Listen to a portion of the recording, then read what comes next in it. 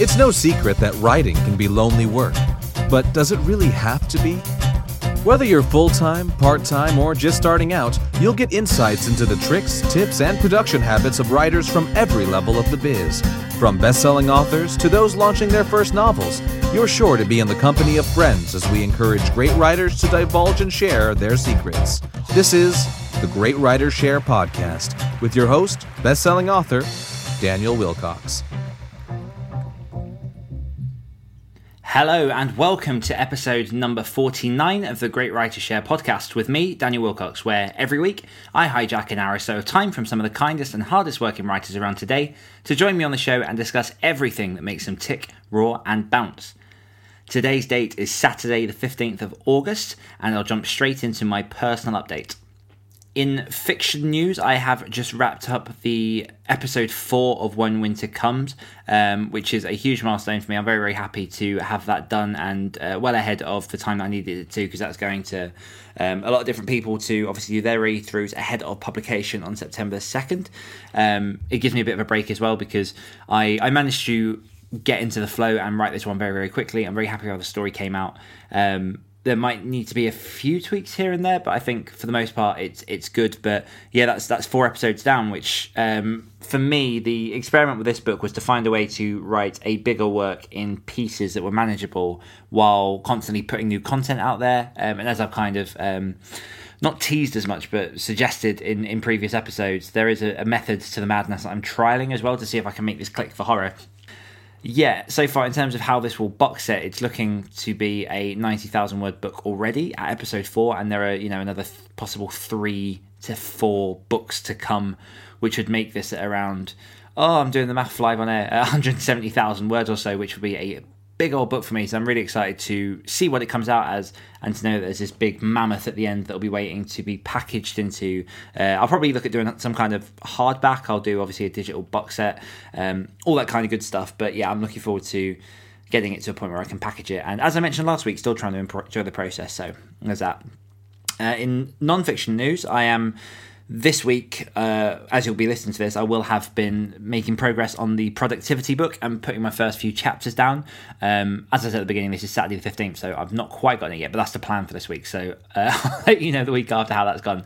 A little obstacle to that is that my laptop will be going in for repair because, and I won't dwell on this massively, but suffice to say, if anyone's been looking to get any of the latest MacBook Airs, be cautious because this will be the 3rd time I've had a complete keyboard switch out since October 2018.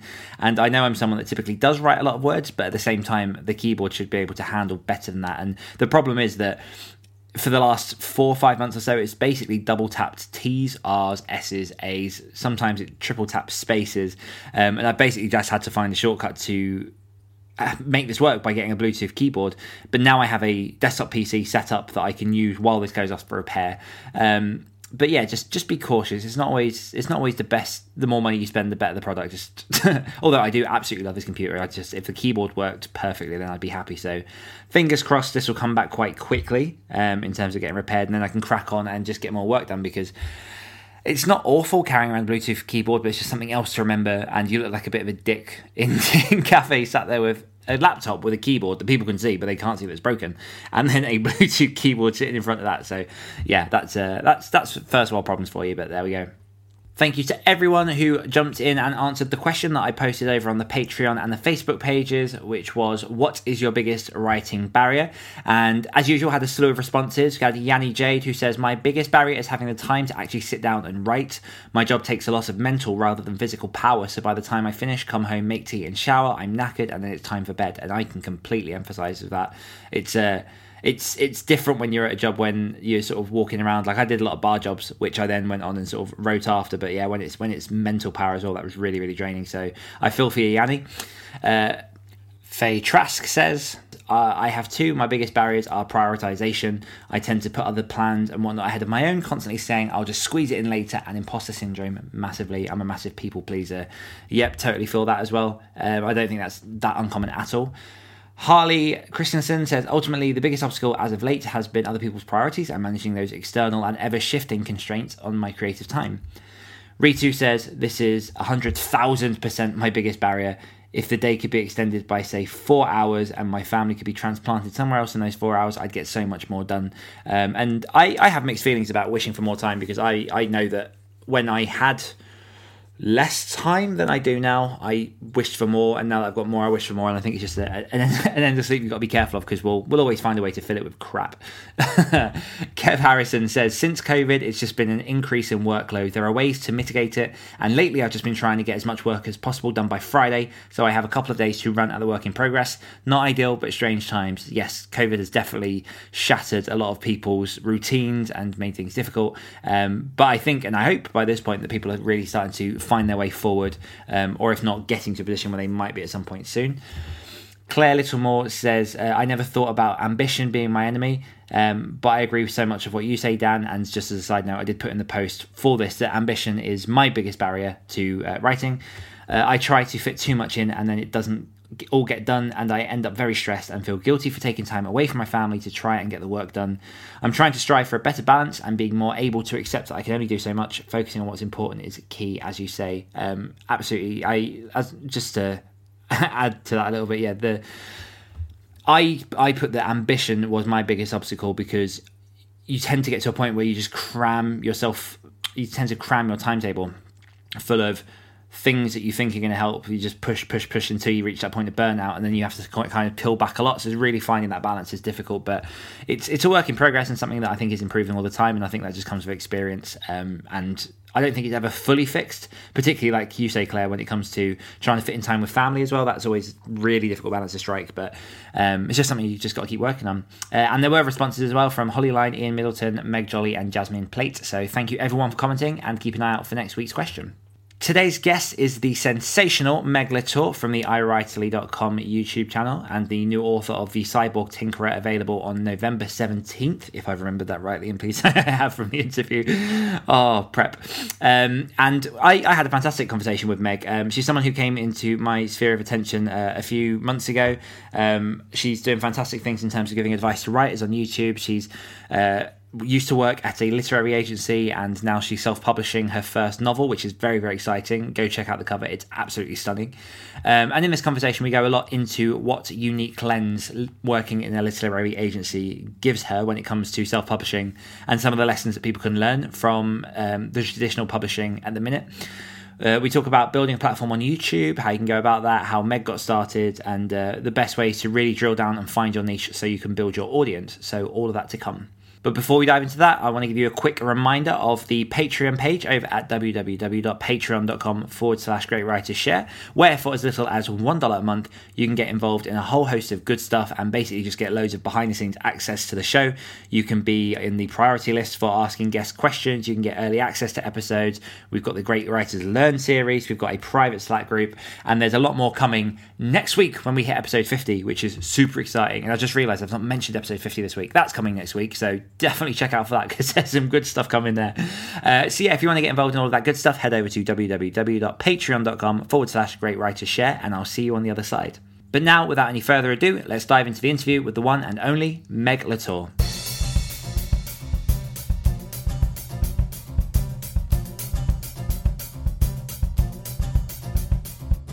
Meg Latour is a best-selling science fiction and fantasy author, YouTube darling, and founder of iWriterly, creator of the free query critique platform Query Hack, co-host of The Publishable Show, and blogger. Formerly, she worked at a literary agency, and she has a background in magazine publishing, medical technical writing, and journalism. Needless to say, words are her thing. In her free time, Meg enjoys spending time with her husband and son, running, going to Renaissance fairs and Comic-Cons, and napping. Meg, welcome to the show. Hi, thanks so much for having me. No, I'm excited to have you. I think we were saying just before you jumped on that we've interacted on and off sort of tertiarily, and obviously this is our first time actually having a nice chat, and I've been excited to talk to you because I'm really, really interested in the whole arena of YouTube, everything else you've got going on, and specifically I love how you're another example of how people can build a platform to sell a book and find success in varying different ways. But I did want to start off with my first question, diving into a little bit of something that I don't personally understand because I can't remember the last time I took one. But you took a break throughout the whole of June. And as someone with such a busy platform, such a busy life, how did you manage to take an entire month off? Honestly, I'm probably the worst person to give advice on how to relax or how to take a month off because I'm a bit of a workaholic, which I think to some extent all entrepreneurs are. Mm. But I meant to take the whole month of June off because I had some major health issues. I ended up taking only like half of June off because I don't know how to relax. But the second half of the month, I think like I made like a Skillshare course and I prepped a bunch of materials for like the Cyborg Tinker, which I post on YouTube. But anyways, I would say that YouTubers generally have a ton of issues when it comes to burnout because we aren't good at taking breaks. Usually YouTubers will create content in advance of taking time off, which means that you're like kicking yourself in the butt before you take a break, which is not very relaxing. But I do recommend that YouTubers schedule time into your year when you're not making any content because then you actually get a break, like have a couple of weeks where you're like, hey guys, I'm not going to post videos. We'll see you back in this month. So tell your audience what to expect from you. So then that way, you don't just disappear unannounced and people are like, hey, where is that person? Because I think it makes you seem unreliable from an audience perspective. But anyways, I'm definitely not the best person to talk about taking a break, but I did take a couple of weeks off and then I was like, I can't sit still. And then I started doing stuff again. But I was very clear with my audience, like, hey, I'm taking this month off. Surprise, I'm back already. But I did, I try to be more active on Patreon because, I don't know, I think you have a Patreon too. Yes. And you want to still give them value even if you're taking time off. So I think that's one of the tough parts. But yeah, definitely let your audience know what to expect from you. Yeah. Did you find within those 2 weeks that you did charge your creative well? What was it particularly you did to take that break? What I basically did was I unplugged. So I took off all the social media apps off my phone. I watched YouTube for fun. And so that was tough where I was like, okay, I'm not going to watch YouTube because I think in my brain, I've now associated YouTube with work. So it's no longer entirely relaxing. It's kind of like, I'm like my brain, my worky brain turns on. So I took all the apps off my phone and I read a lot. I spent time with my husband and son. I think I was much more purposeful with my time because I don't know if this happens to you, but when I am like working and juggling a lot of things during the day, sometimes my brain is still in like fantasy land or sci-fi land and I'm supposed to be hanging out with my kids. So I tried to, be more purposeful, more mentally present. So It's tough. And we obviously introduced a load of stuff that you do in the intro. You have fingers in so many pies. But for my listeners, can you give a little bit of an overview of how you got into the writing world and where your journey's taken you to today? Absolutely. This is going to be a roundabout story. So hang in there. I swear it'll make sense. So I started writing as a kid, as so many writers do. And I always knew then that I wanted to write books. And when I met my husband more than a decade ago, I'd shared with him that I wanted to write books and I wasn't at the time. And he said something that I will never forget. He's like, if you want to write a book, why don't you? It was just so simple that I was like, yeah, I should be writing a book if that's what I want. So he told me that dreams don't have to wait and I don't have to wait until like a certain time in my life to write books or for when it's most convenient because writing books when you're doing other things is never convenient. You just have to make time for what's important. But I wrote books for many, many years, a few of which I queried and I didn't get any bites. And eventually I applied to intern at a literary agency and got in. I interned there for a bit. And then I was promoted to literary agent apprentice, which is kind of like an equivalent of an associate agent at other literary agencies because you get you take on clients, you go on submission and so forth. During that time, I learned a ton about writing books and the traditional publishing industry. And eventually I did have to leave the agency because in case you don't know this, or, in case listeners listening don't know this, most literary agents work on a commission-only basis. So they don't earn like a salary. And I couldn't afford to work at the agency for free and write novels on the side also for free. So, I have a family and a mortgage and girls got bills to pay. So at that point, I'd started my YouTube channel while at the agency. And I had been writing novels on the side. So I was trying to do like all the things at once. And after doing tons of interviews with successful indie authors on my YouTube channel, I think my eyes were really open then to like the opportunities within self-publishing. And, I'd always thought that I wanted to be a hybrid author, but I think I was like, wow, this is really viable. So I decided that my debut novel, The Cyborg Tinker, which is a sci-fi adult space opera steampunk mashup because who needs to pick one genre is I'm self-publishing that and Yeah, I've been writing books for about 10 years now, and I'm super excited to finally call myself an author. That is super exciting, and we were saying as well before we were recording, the cover for your book is absolutely phenomenal, and it's definitely one that I'll be picking up and browsing through as well. Thank you so much. You're very welcome. I want to go back a little bit to, because I think what your husband said and what you were saying there is very, very fundamentally key to a lot of writers in terms of why don't you just start writing? I think there are a lot of people out there who there was a statistic I saw recently, it was something like 80% of adults say that they want to write a book. And obviously it's good for us that not everyone does, but it can be as simple as literally just putting your fingers to the keyboard and just getting started. So what was the next step after your husband said, why don't you write a book? What was your key next step? Did you jump into that writing, or was it looking at sort of working within that industry? I wrote for a handful of years before I started interning. I think I had been writing for 6 years before I applied for the internship at the agency. And because I'd never written a book before, I didn't hop on YouTube. I had I think I was just Googling stuff and looking at Writer's Digest articles, as many newbie authors do, or writers or whatever. I remember just researching, and then I was like, yeah, I'm just going to start writing the book. And so I think I had done a little bit of world building. I made up names because it's a fantasy novel, and I made up names for creatures and trees and other things that never come up in the novel. Mm-hmm. And I just pantsed my way through the book, and it was awful. It was 200,000 words of pure chaos.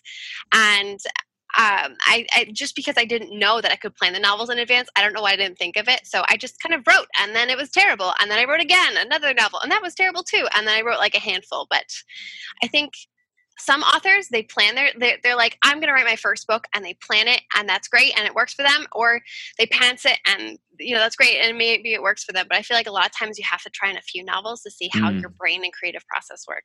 Yeah, 100%. I think you really have to get down into the muck and just play and try and find out what it is that works for you and what that final process will be. And I don't think your process is ever final, to be honest. No, it really isn't. And you mentioned there, obviously, you've worked at a literary agency. So how does your former work at a literary agency give you a unique lens of what's happening in the traditional space now? Because I'm guessing that obviously with self-publishing, all the changes that are happening there, traditional is obviously having to adapt to everything else. How has your lens been shaped by your experience within that world? Yeah, that's a good question. So I'll answer the first one. I think you had about an ear to the wall, or you're just kind of keeping up to date. And I think, I'm constantly staying in touch with literary agent friends and asking them questions. I'm like, hey, what's going on? Did you get any new clients? How is submission going? So some people I talk to weekly, others I talk to monthly or periodically. So I try to keep an ear on what's currently happening in the traditional publishing space. But I think the reason that I decided to self-publish The Cyborg Tinkerer is because I've kept up to date in the traditional publishing industry. And I knew from my own research, as well as from talking to former colleagues, that steampunk and adult sci-fi are a tough sell in traditional publishing right now. Few people are receiving offers, and if they are, the advances are pretty small. So, and then one of the cool things that was an affirmation that I feel like a lot of indies don't get, as far as I feel like we all crave external validation, and sometimes as indies it just kind of sucks. You just don't get it.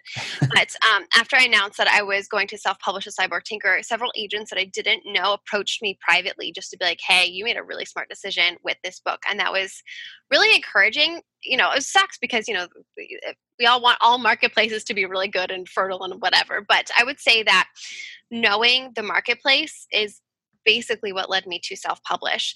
And also then talking to indies and asking them questions. But yeah, I think you have to know basically what's selling. So maybe adult sci-fi is selling, but maybe you wrote a specific trope that is super undesirable in the marketplace at this current time, dark, gritty stories are not desirable in this market right now because of COVID-19. Sorry, am I allowed to say that on your podcast? Yeah, absolutely. Okay. I know some people are trying to avoid saying it because then they get pinged by the internet. No, it's the world we live in at the minute. Yes, can't avoid it. Okay. So people don't really want dark, gritty stories. They don't really want pandemic stories or virus stories or zombie stories right now. A lot of people, I'd say some people do, but I would say most publishers are not interested in that. So I think it's about being mindful of what you're writing and what the marketplace looks like, and then thinking about, is it going to come back around? I mean, I could have sat on my book and tried to, traditionally publish it later. But anyways, I thought indie, for lots of reasons, was the best path for this book. Would you be happy to share maybe 3 of those reasons that you did choose indie, if you can think of any off the top of your head? Yeah, absolutely. So I would say the biggest reason, obviously, is not the biggest reason, but one of the first reasons is that the traditional publishing marketplace is not good for steampunk or sci-fi. It's just tough sells. I would say the second reason is income.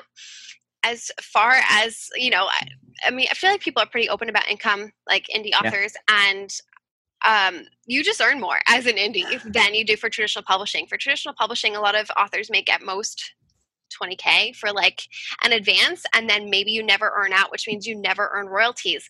Then chop that advance into a bunch of pieces, 15% for your agent, I don't know, 30 to 40% for taxes in the United States, and bam, what are you left with? Not enough to live on. So money was truthfully a really real thing that kind of played into my decision, because, I'm a mom, I'm a wife, get bills to pay.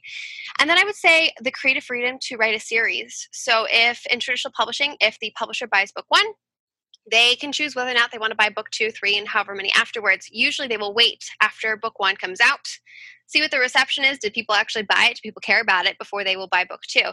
And then if they don't buy the later books, it's really tough to then go and self-publish. You can get your rights back and you can do all these sorts of things, but you can't do what is it called when it's that you give the first book in the series away for free? Lost Leader? Reader Magnet, Lost Leader, one of them, yeah. So you can't do that as it's kind of a marketing strategy, I guess. So you can't do that if you publish books 2, 3, 4, 5, 6 in a series. And then I feel like traditional publishers are known for overpricing their ebooks. It'll be like $12 for like an ebook, whereas like I still cannot stand that. Yeah, I have. It makes no sense to me. That. It really doesn't. And so like, if you think about it, it's hard to incentivize readers to start a series if it's like $1 bajillion for an ebook and then, however much for paperback and hardcover, if those are still stocked.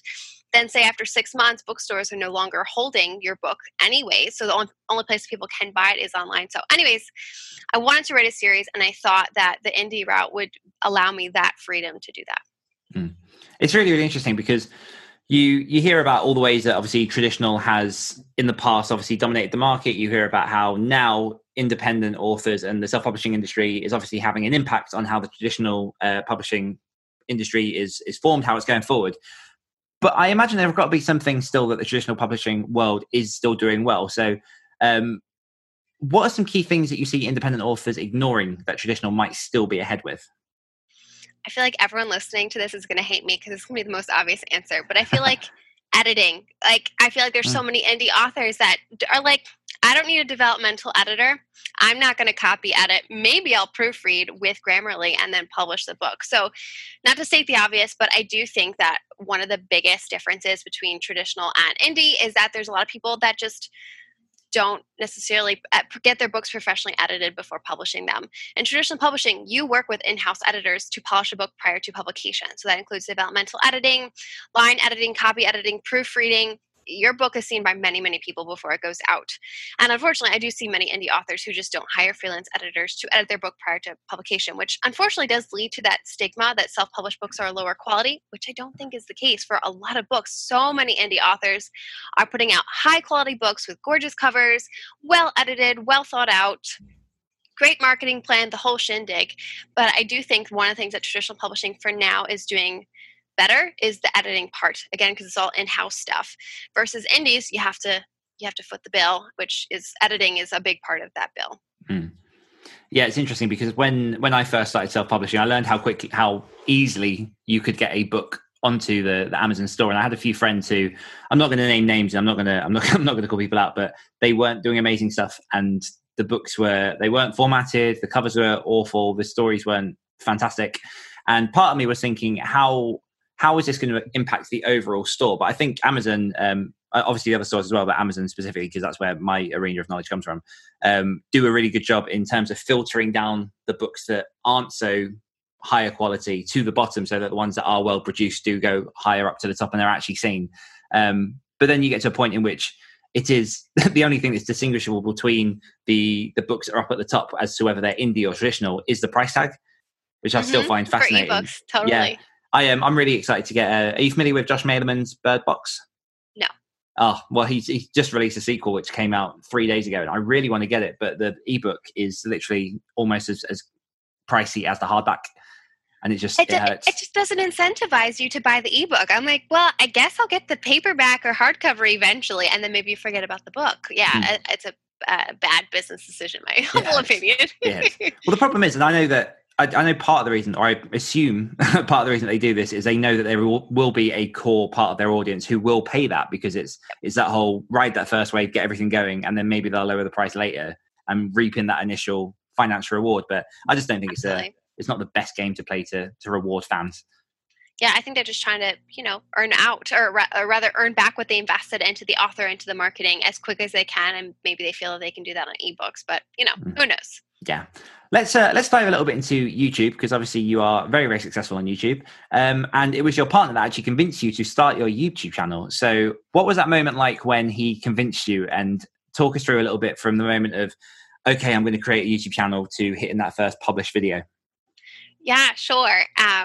Well, to be truthful, I didn't mean to become a YouTuber. It was sort of on accident. But originally back in 2016, I'd been working at the literary agency and writing a lot of guest blogs for publications like Writer's Digest and Savvy Authors. And over time, I realized that the content wasn't connecting with people in the way that I'd hoped. In other words, people don't really read blogs anymore, or at least not in my case, or not that I found. So I'd been writing those blogs because I've been seeing a lot of aspiring authors making the same mistakes when querying, and I wanted to try to find a way to help them avoid the mistakes and have a quicker learning curve. So my husband recommended that I give YouTube a try. And he was an avid watcher of YouTube at the time, and I was not. But he convinced me that this would be a great way to connect with more authors and to help me achieve my goal of educating newbie writers. And over time, I discovered there were two communities on YouTube, BookTube and AuthorTube. I originally, when I first started on YouTube, I dabbled in both types of content before fully jumping into the writing and publishing how-tos, which is kind of where I found my comfort zone, or the content that I enjoyed producing. But truthfully, I don't really remember much of the first couple of times we posted videos. At the time, I think my husband was editing our videos. I edit them now, so I basically do everything at this point. And I think my husband just posted it, and then I shared it across my other social media, which sounds really anticlimactic. But I do remember being really nervous about what people in my real life thought about my making videos, especially because those earlier videos, you're just trying to figure out what to do and how to present yourself. And I just remember being really nervous that people I knew in real life were going to see them. So that was the origin of I Write Early. Yeah, no, I think there's always that tendency of, no matter when you put something new up, and it was the same when I started writing, that you're worried about what your family are going to think. And once you get past a certain point, that all just blends into the background, because they're not the people you're trying to reach. They're not really the people that, in not so harsh a way, that they don't really matter in the whole context of what you're trying to achieve going forward. But I think it's probably a good thing that he pressed publish for you, because I know that a lot of people do kind of hover with their finger over the mouse and just do I? How fast did the channel grow, or when did you first see that initial sort of cliff and that rise? Absolutely. So I started in 2017, I think. I think it was March of 2017. And then it wasn't until 2019 where our channel really started growing. I want to say, so at 1 year we had 1,000 subscribers. 2 years, I think we had 3,000, I think. Yeah, I think 2 years we had 3,000. And then all of a sudden I did a video that I think was about why books are rejected by literary agents. And it was to me, it was a common sense thing, because I'd worked at the agency and I just hear a bunch of the common reasons why. And that video took off. And then I watched it, and all of a sudden the channel went from 2,000 subscribers a year to I was getting 1,000 subscribers a month. And then eventually got much, much quicker than that. And then it was 1,000, say 500 subscribers a day. Wow. I think at some of the biggest growth spurts. But I saw this video take off and everyone was watching it. It went, I'm assuming YouTube's algorithms picked it up and it went to YouTube's version of viral, like a very small miniature version of viral, because we're not like a big makeup channel or anything like that. But I saw that and I was like, and I had learned from other YouTubers, YouTube strategies. And essentially when a video takes off, you're supposed to make another video in a that has like similar content, similar topic, and then post that. And then basically you start this first wave, and then before that wave can crash, you start a second wave. So if you start that first wave, you're up here, and then you start a second wave, and then make another video, you start that third wave. So basically we just did wave upon wave upon wave. And so I think we grew from like 3,000 subscribers to 33,000 subscribers in 2019. And then 2020, it was like a month before we hit like 50,000 subscribers. And then we hit 60 pretty quickly too. And I think we're at like 68 or 69 at the time of recording this, and it's July 2020. And because I took some time off and I didn't post videos, you lose all your momentum. So you have to build it back up, and it could take weeks or months for YouTube's algorithm to be like, fine, I trust you again. So we did grow extremely quickly, but I will say the quicker that you grow, or rather the more that you grow, the quicker you grow. So as soon as YouTube's algorithm starts picking you up, and you like when you hit 60, it's a lot easier to hit 70 than from 1 to 10,000, if that makes sense. It's a curse of being in the social media age, I think, because I do a lot with, or I used to do a lot more with Instagram. I've kind of pulled back a bit because I'm not fading away from social media, but I'm trying to be more conscious of how much time I spend on it. But I did have a time probably a year ago where I was posting regularly, lots of content. I was getting lots of followers, lots of engagement on the post. And then you take 3-4 days of not posting on a certain platform, and suddenly it falls flat. So it's really, yep. I don't know what the moral implications of that are, but yeah, I think if you're going to go into the social media arena, you've got to be very, very deliberate, I guess, in your approach as to how often you're going to publish, what you're going to do, and go forward with that.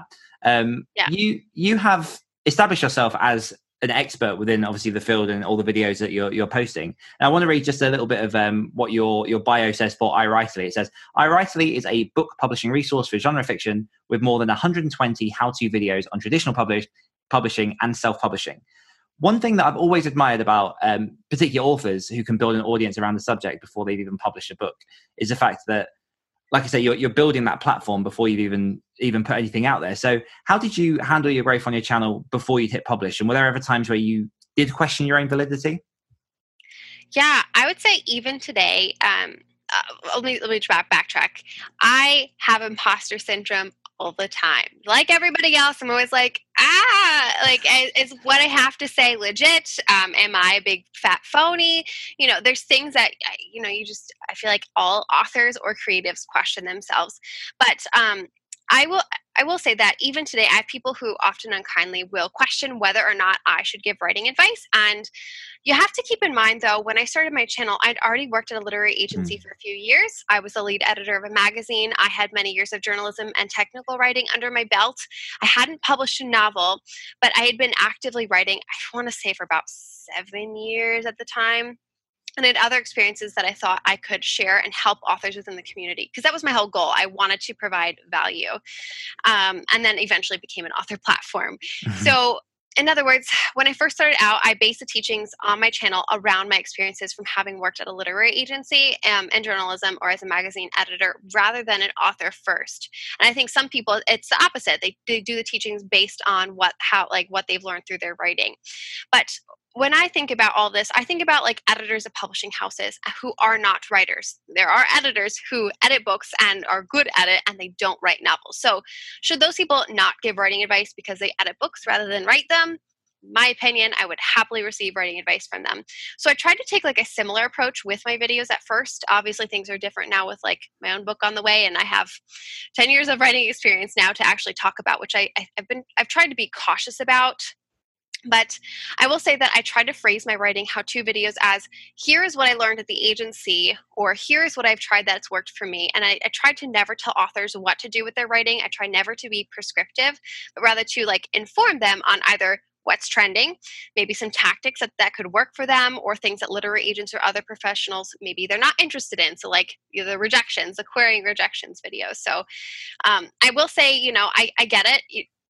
If you're giving writing advice, I feel like it's totally understandable if you'd want that person to have published tons of books before giving that writing advice. But at the same time, I think there are professionals like editors at publishing houses or literary agents that can still give really great writing advice. And that's kind of where I took the channel. I find it interesting because there are a lot of channels with people who haven't got that much, obviously discounting all the stuff that you've done. Like I've seen other channels where a lot of people haven't done that much stuff and they are giving that advice. And what I have found in the comments is that people are still really receptive and they still really look up to that, because I think people love the idea of the journey. And even if you're on that journey, it doesn't matter if you've reached that end goal yet. The fact that you're pushing along there's always going to be someone else behind you that is looking up to you, trying to learn from any mistakes that you made and just generally push themselves along. So I think it's from what I've seen, it can be a very encouraging community, a very supportive community. Do you find that because we had Jenna Moretti, who's a mutual friend, on a few weeks back, and she was talking about sort of the balance between positive and negative comments that you get on your channel. How does that work for you? Is it sort of I was going to say, is it sort of similar, but it depends whether or not you listen to that interview. Yeah, I would say that if you are on YouTube, you basically are kind of, one of the cons of being on YouTube is that when you make a decision or you make a mistake, it's very publicly visible. And, or you make any decision, even if it's not a mistake, people are going to critique you. They're like, I wouldn't have done it that way. And you're like, well, you're not me, so go away. So I think it is really tough to be an author on YouTube, because I think if you're giving writing advice, people are going to critique your writing way harder than they would anyone else because you give writing advice. And which I think it's fair. It's part of human nature, and it's also part of the business. So, it just comes with the territory. But I will say that there are a lot of kind of trolls that hang out in YouTube comments that you don't necessarily see on other platforms like Instagram. So you do have to get like a really thick skin to survive on YouTube if you're going to talk about yourself, your writing, or just put your face on the internet. So there is some of that, but I will say, find a writing community, find other people who are in a similar boat to you so that you guys can all talk about it and vent to each other, because that's like one of the biggest, like if you just talk to someone in your real life who just doesn't get it, it sometimes can be so frustrating, because if you talk to a like-minded person who's been there, who's done the thing, who's had the same struggles as you, it really helps with the mental health stuff. So I would say I kind of totally forget your initial question, but YouTube negative comments, you have to do a balance of stuff. And maybe don't read all the comments. I stopped reading comments after the first 1,000 views, because that's when the trolls come in, and I don't got time for that. I got to go make new content. So I think you got to make boundaries for yourself on social media. I love it. How would you suggest someone approach starting and managing a YouTube channel? Does it take a particular type of person to get up in front of the camera and make content? I would say if you hate being on camera with a fiery passion, don't get on YouTube. Don't do it. I would also say if you're here for immediate gratification, you're going to be severely disappointed. So YouTube is a marathon and not a sprint. It took me 2.5 years of posting weekly videos without any breaks before my channel took off. So you have to be persistent, and you have to show up every week and keep going until the algorithms pick you up. And even if they don't, and you still want to be on YouTube, then you got to still keep going. And then maybe you're on YouTube for a different reason. But I recommend, if you want to grow on YouTube and that's something that's a goal of yours, to start watching YouTube before you actually start recording, because that's something that I didn't do. Specifically, I didn't watch BookTube or AuthorTube until later. I was like, oh, these people are here. This is so cool. I kind of do something similar. So I wish I had done some more research up front, but I would watch creators in the niche that you want to create videos, such as BookTube or AuthorTube, and see what type of content they create, what they do, and essentially what's expected by the audience of those videos, so that you can learn how to satisfy that audience and how to stand out. Because, if you're making the same stuff, then you're not going to stand out. If you're making stuff that isn't satisfying the audience, it's something that audience doesn't want, then no one's going to watch your video. So it's like a fine balance. I also recommend watching YouTube channels where the creators teach about how to succeed on YouTube. Think Media and Think Marketing are probably two of my favorite channels for learning how to YouTube. That way you understand things like how to rank videos, how to title your videos, what types of video thumbnails to make, how to structure your videos, and so on. I have a couple other tips, so hang in there. Sure. Another tip is to niche down. So you cannot be everything to everyone. So if you're making videos about writing books, you're doing travel vlogs, you're talking about nutrition, and maybe you're doing a few gardening videos, that's like 4 different niches that are too different and you cannot nail down a single audience. Instead, pick one thing and become the expert in that one thing on one channel. If you want to make other videos on other topics, make other YouTube channels. But essentially, YouTube will not know who to recommend your videos to in their algorithm if you don't niche down and really target your ideal audience, which is, kind of what authors are supposed to do with their novels as well. I was going to say. It's kind of the same thing for YouTube. And last thing I'll say is remember that content is king. It doesn't matter if you're recording on your smartphone or if you have bad lighting, as long as you have good content that's providing value to an audience and that audience can hear you. So yes, you probably do have to get a microphone up front. That's really all that matters. Beautiful, useful. I'll drop some links to those channels that you mentioned as well into the show notes so people can access them if they want to very quickly. You're also a full-time mum while managing all of these different strands of an author tuber life. How do you manage it all? What's the secret sauce that keeps you going, that keeps everything together? Unfortunately, there is no secret. I would just say that I wish I had a secret that I could share, but I don't manage things perfectly. I'm constantly shifting my schedules and priorities, and I would say that if you really have to be ruthless with how you plan your time. Be willing to say no to things. So whether that's a family gathering back before COVID, and you need time to write, then you say no to the gathering. Or if it's like an opportunity, maybe that's author related, author platform, whatever, and you don't think has a good ROI, say no. ROI, return on investment, for listeners if you're not sure what that meant. But I would say you also need to prioritize what you do when you have free time. So I personally recommend doing the most important thing first. And like at the first time you can that day, the first free time, when you have time and energy, do the most important thing first.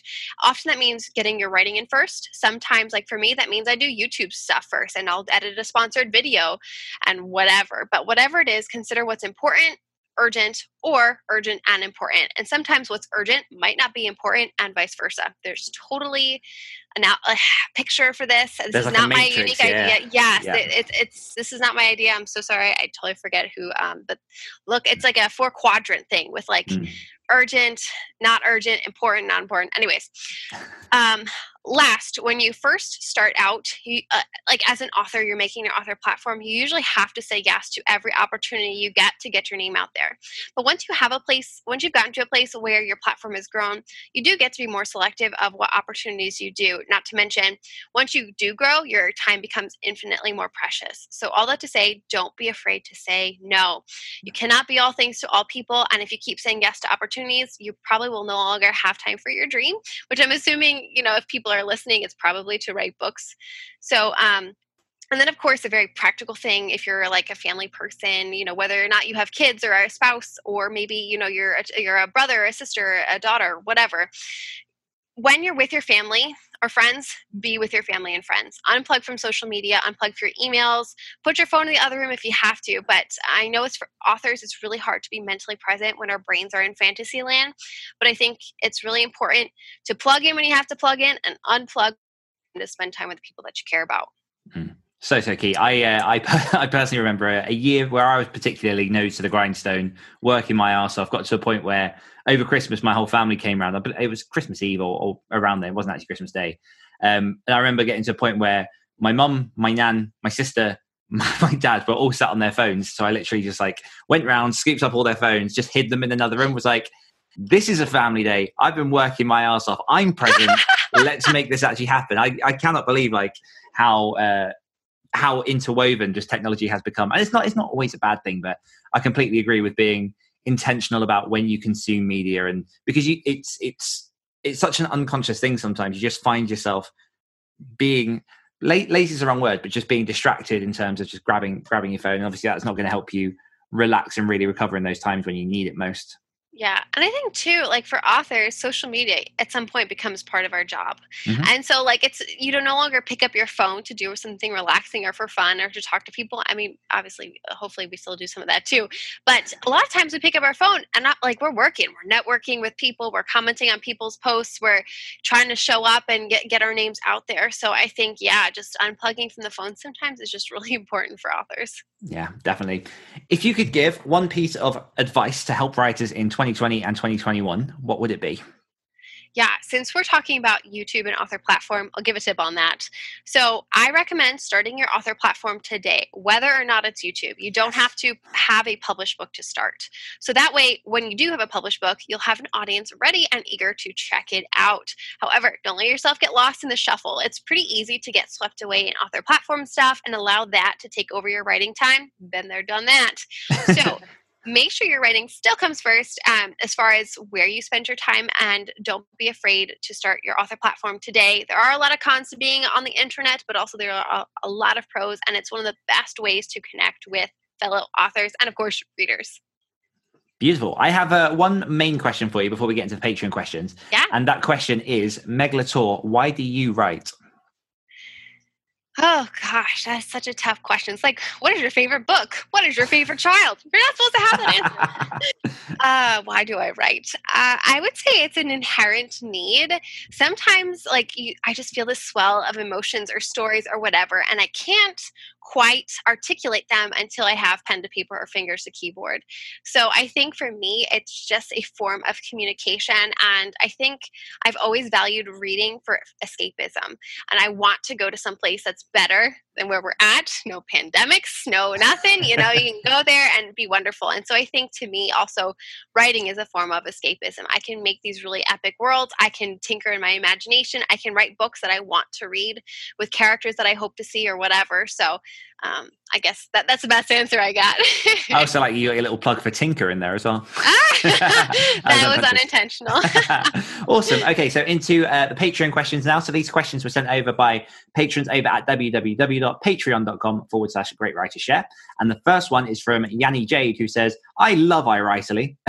Your episodes are so helpful. Given there is a pandemic going on, do you know what this would mean for the traditional publishing side of things? Yeah, I actually made an episode on this topic on the Publishable YouTube channel, so I recommend checking that out. But right now, what we are seeing is books are being moved to different publishing seasons in the traditional publishing space. There are fewer in-person author signings and a lot more online events, and really no in-person book tours. There have been some virtual book tours. So basically, everything has been moving from in-person to online. Another thing is a lot of traditional publishing's marketing tactics is having books in brick and mortar bookstores. But if there's a pandemic, less people are going into those brick and mortar bookstores and checking books out that way. So publishers are being forced to really explore the online publishing world, I guess, finding readers through the online space, which is something that indies have been doing really well. I would say, though, that editors are still acquiring books and agents are still signing clients. So don't worry, but they're, the types of books that people want are different. I had mentioned this earlier in the interview, but the dark and gritty books aren't in favor because many people are seeking books for escapism from the pandemic.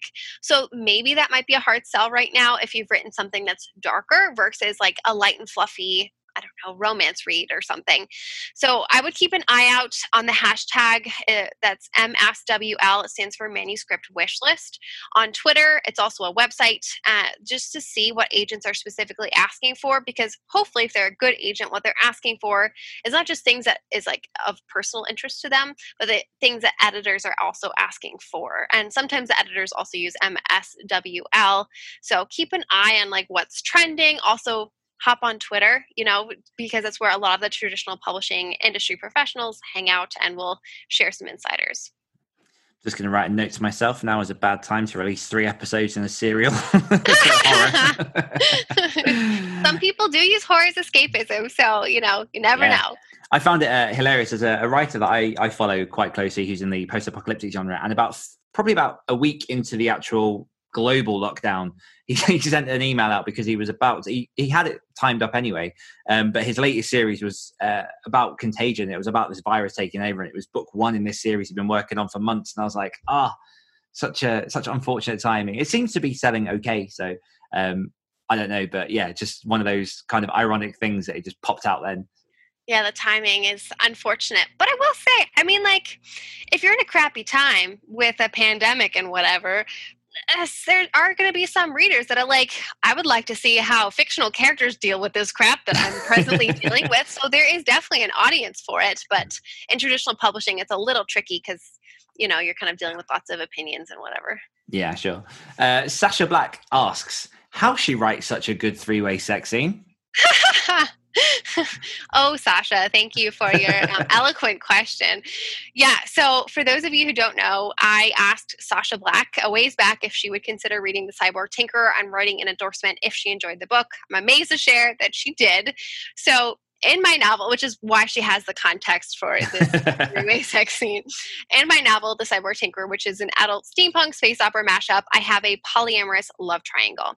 And there may or may not be a steamy threesome in the book. You'll just have to read it to find out. But as far as how to write good sex scenes, I think you first want to decide what steam level you are comfortable writing and would fit your age category and genre.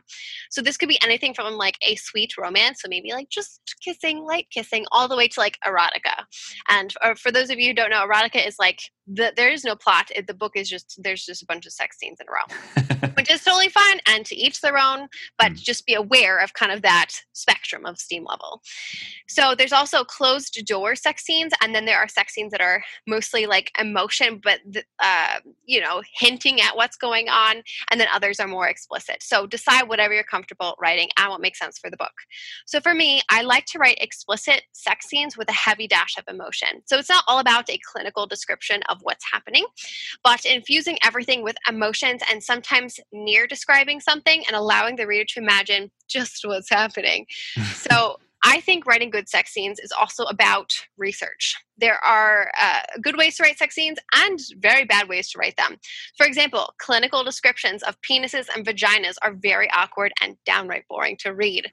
So read lots of romance novels or novels featuring sex, I think, to learn the ropes and to see how people do that well. Last thing I will say is to carefully consider if sex is necessary in your novel. Does it move the plot in some way? If not, maybe it's not necessary. Maybe you don't need sex in your novel. Who knows? Perfect. And now we are going to go straight into the quick fire round. I have 10 questions for you. I'm going to throw at you as quickly as possible. Okay. You feel free to pass if any of them stump you or if people sometimes get stuck. But otherwise, it's all just in good fun. So are you ready? I'm so ready. Beautiful. If you could visit one other planet other than Earth, fictional planets included, where would it be? Does your own books count? I don't know. I would like to go to one of the planets in the Cyborg Tinkerer in the Crescent Star system. That's cheating. It's totally cheating. Really narcissistic, but keep going. How many pairs of shoes do you own? Oh, too many. 30. What is a typical breakfast for you? Oatmeal. Pirate ships or spaceships? Pirate ships all the way. Who was the last writer to make you cry? I have no idea. I don't cry very often in books, so I'm going to pass. Worst film of all time? Dare I say Aragon? Nice. Favorite kind of animal? Tigers. One place you'd love to visit? London. What's the farthest you've ever run? Half marathon. What's your favorite song? Anything by Van Canto. Beautiful. And that's 10 questions. One bonus question. Where can my listeners find out everything about yourself and all that you're working on? Absolutely. So I am most active on YouTube at iWriterly. I'm also on Instagram at Meg_Latour and Instagram at MegLatour. If none of this makes sense and all sounds like gumblegook, go to my website, iWriterly.com, and you'll see all the links there. Yeah, and I'll put a link to that in the show notes as well. And definitely check out Cyborg Tinkerer, which is, have you got a release date for that? Yes, November 17th, 2020. Definitely. So if you like the sound of that, grab yourselves a copy. It's all up for pre-order, isn't it? Yes. Because it's doing very, very well in the charts from what I've seen. So congratulations on all that success. Yes, thank you so much. Yeah, we've hit a few best-selling lists, which has been awesome. Awesome. And thank you very much for spending some time with me. It's been absolutely fantastic actually getting a chance to talk to you. So I appreciate it. Yes, thank you so much for having me on. It was very difficult not to fangirl too hard, but it was a lot of fun. No worries. And thank you everyone for listening, and I will see you next week. Thanks for listening to this week's episode of the Great Writer Share podcast. Join us next week where we'll be celebrating episode number 50 with a host of special guests. Don't forget you can get early access to every episode of the Great Writer Share podcast and the chance to ask upcoming guests any of your questions just by becoming a patron of the show. All you need to do is visit www.patreon.com/greatwritershare and support the show for as little as $1 a month. One more time, that's www.patreon.com/greatwritershare. Until next time.